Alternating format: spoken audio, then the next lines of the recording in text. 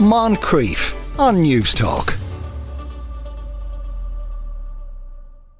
Now, political rallies in the US play songs to warm up the crowd. And Johnny Marr, the former guitarist with the Smiths, was less than pleased to discover that a Smiths song was used at a Donald Trump rally in South Dakota last year and reportedly has been used several times since.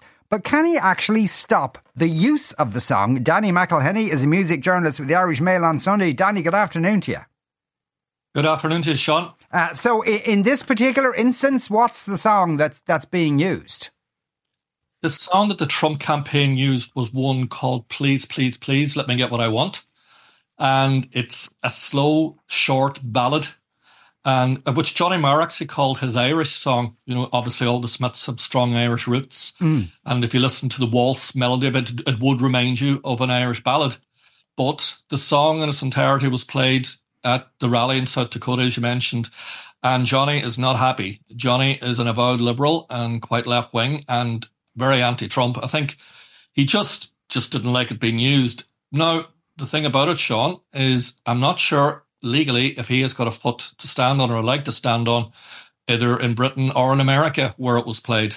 Right, okay, that's a difficult... Now, I as far as I know, Morrissey hasn't made any comment on this, but probably he'd be less bothered. People are saying that because Morrissey is perceived as right-wing because of his support for the Brexit campaign, and certain songs of his have been perceived as being anti-immigrant.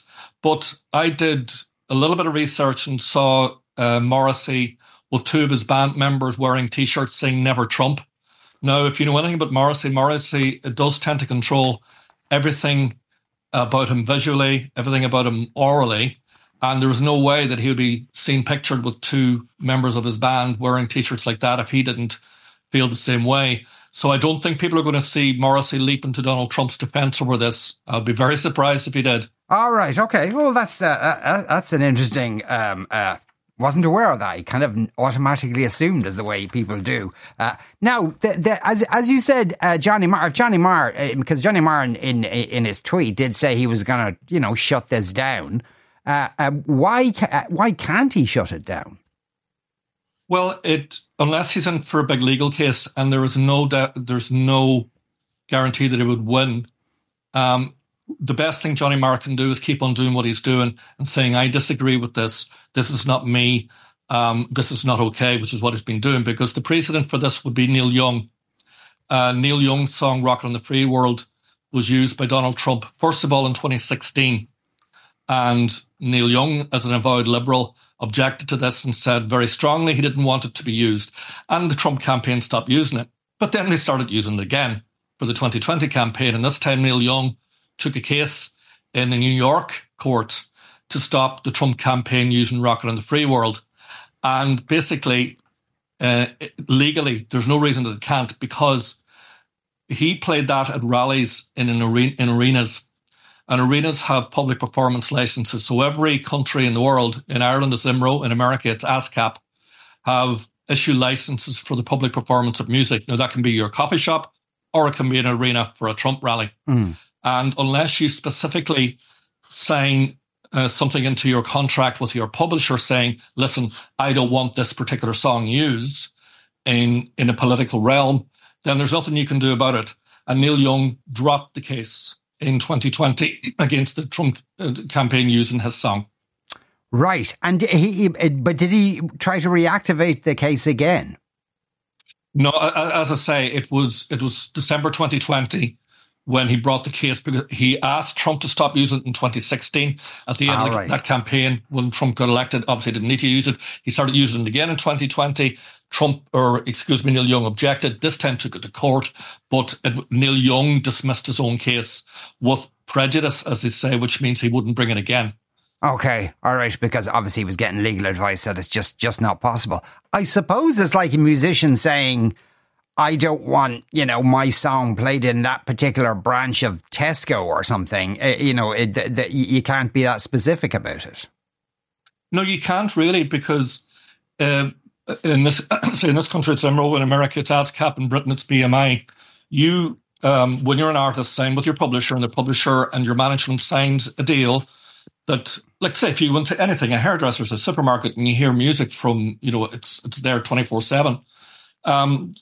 The artist then would get a small stipend or a small payment or maybe a large payment at the end of the year, divvied out from that share of the public performance royalties. Now, unless you specifically say, I don't want my song used in Tesco, or I don't want my song used in a political rally, there's nothing you can do about it, and very few artists do. You don't, when you're signing a publishing deal, maybe at 23 or 24, 19 years of age, you're not going to go, oh, by the way, when I'm huge in my 40s or my 50s or my 70s and Neil Young, you cannot use Rockin' on the Free World. Nobody has that foresight. Yes. It's just not something that is done. There are certain laws in place in America that prevent certain usage. Like there's a thing called the Lanham Act, and it's very complicated. And what it means is that someone can't use you couldn't use the band name or in any way specifically say that the artist in question is, endorsing you. And what the Lanham Act comes into the difference between satire and parody. If you're going to use a song that parodies the artist or parodies the artist's work, you can use it.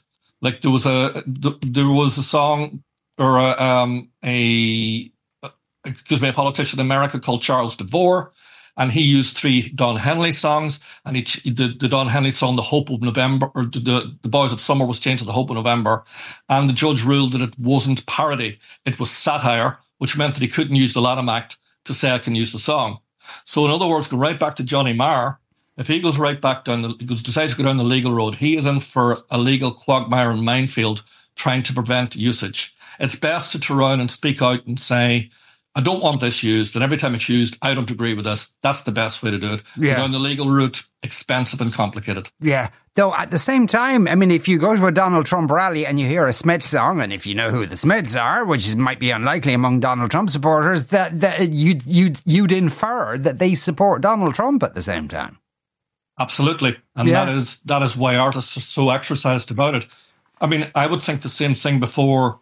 You would think, well, why has the campaign picked that song? Oh, it must mean that Neil Young likes Donald Trump, or it must mean that the Smiths, unlikely as it might seem, in some way support Donald Trump. But as you pointed out earlier on, given Morrissey's, statements in recent years, you might well think that Morrissey is supporting Donald Trump. Now, as I say, in the little bit of research that I found, it doesn't appear that he does. John Lydon, on the other hand, does. So if he wants to use a Sex Pistols song or a Public Image Limited song in the campaign, I don't think John Lydon will be objecting.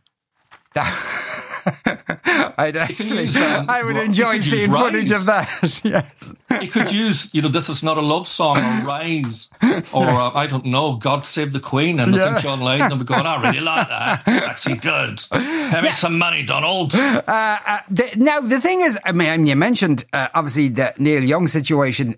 This has happened loads of times with various artists, and even as far back as Bruce Springsteen and Born in the USA, which was, in my opinion, a song just dying to be misinterpreted anyway. You're absolutely right. And it was the Reagan campaign used it because, that was the height of when Bruce Springsteen went from being a very popular, credible artist to being a stadium-size act with the Born in the USA album. And in 1984, when the song was released, the Reagan campaign started using it. And it's a real tub-thumping song. It sounds like it's a song that you go, oh yeah, rah, rah, America. But it's actually a sad story about what happens to Vietnam veterans when they come home and what did happen. And Bruce Springsteen would have known loads of those. And he objected. But the difference that time, and this is way before social media, and obviously, and Bruce Springsteen had to be very, very careful because a lot of people who liked Bruce Springsteen liked Ronald Reagan. Ronald Reagan was nowhere near as divisive a character as Trump. A lot of blue-collar people in America voted for him. The whole Reagan Democrat phenomenon of the 80s. And when Bruce Springsteen was saying, he didn't turn around and absolutely lambast Springsteen. He basically pointed out what the song was about and hoped, rather, that they wouldn't use the song. But they did. And it has been used again and again and again. But again, if you listen to the lyrics, it's so obvious pretty quickly that the song is anything but like a tub-thumping, quasi-American anthem. It's pointing out that Vietnam veterans then and now just do not get treated very, very well. They're most of them live in poverty. So that's, but you do have situations where way back in the 60s, where Frank Sinatra, who was then a Democrat, he switched over to be Reagan in the 80s. He recorded a song supporting John F. Kennedy.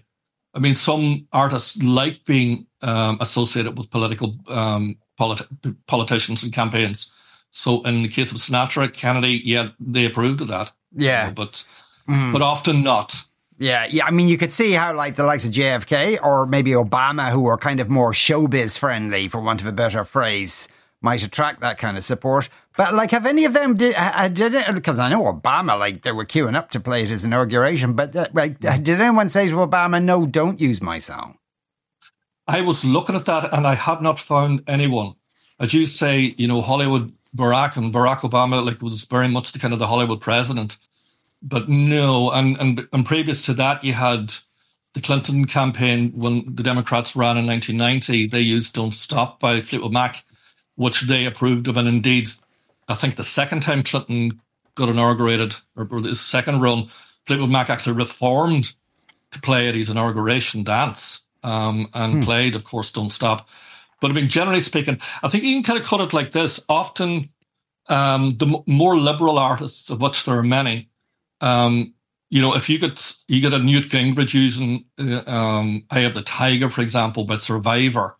Now, famously, Sylvester Stallone erred slightly to the right, not always, but "Eye of the Tiger" was owned by the band Survivor, and they objected strongly to Gingrich using it. And if you happen to look at many, many artists, not all, but many, many artists, if they are on the liberal side, don't be using their songs, but they do. And this is something that I am wondering about with the Trump campaign, about the likes of, maybe not so much the Smiths, but Neil Young. They know Neil Young's an avowed liberal. Yeah. Right back from the early 70s. I mean, like, Leonard Skinner were singing about him. Do you remember in the song "Sweet Home Alabama," Leonard Skinner said, like, I hope Neil Young will remember the Southern man don't need him around anyhow. And like in Birmingham, they robbed the governor because this right-wing governor didn't get in to the governorship in Alabama, where they're originally from. And they were like, Neil Young is known to be liberal. And I would say the Trump campaign, they've used 5 songs of Neil Young. I would say they're enjoying goading this liberal, Yeah. But the Smiths has done a pretty obscure song. Yeah. In America, the Smiths had a little bit of success in America, a slight bit of success in the mid-'80s. But it was as random as anything to hear, please, please, please, let me get what I want at a Trump rally. Yeah. I wonder who Trump's director of music is, or whatever, who would be in charge of that. Danny, that was fascinating. Thanks a million for talking with us again today. That was Danny McElhinny there, music journalist with the Irish Mail on Sunday. Moncrief, weekdays at 2 p.m. on News Talk.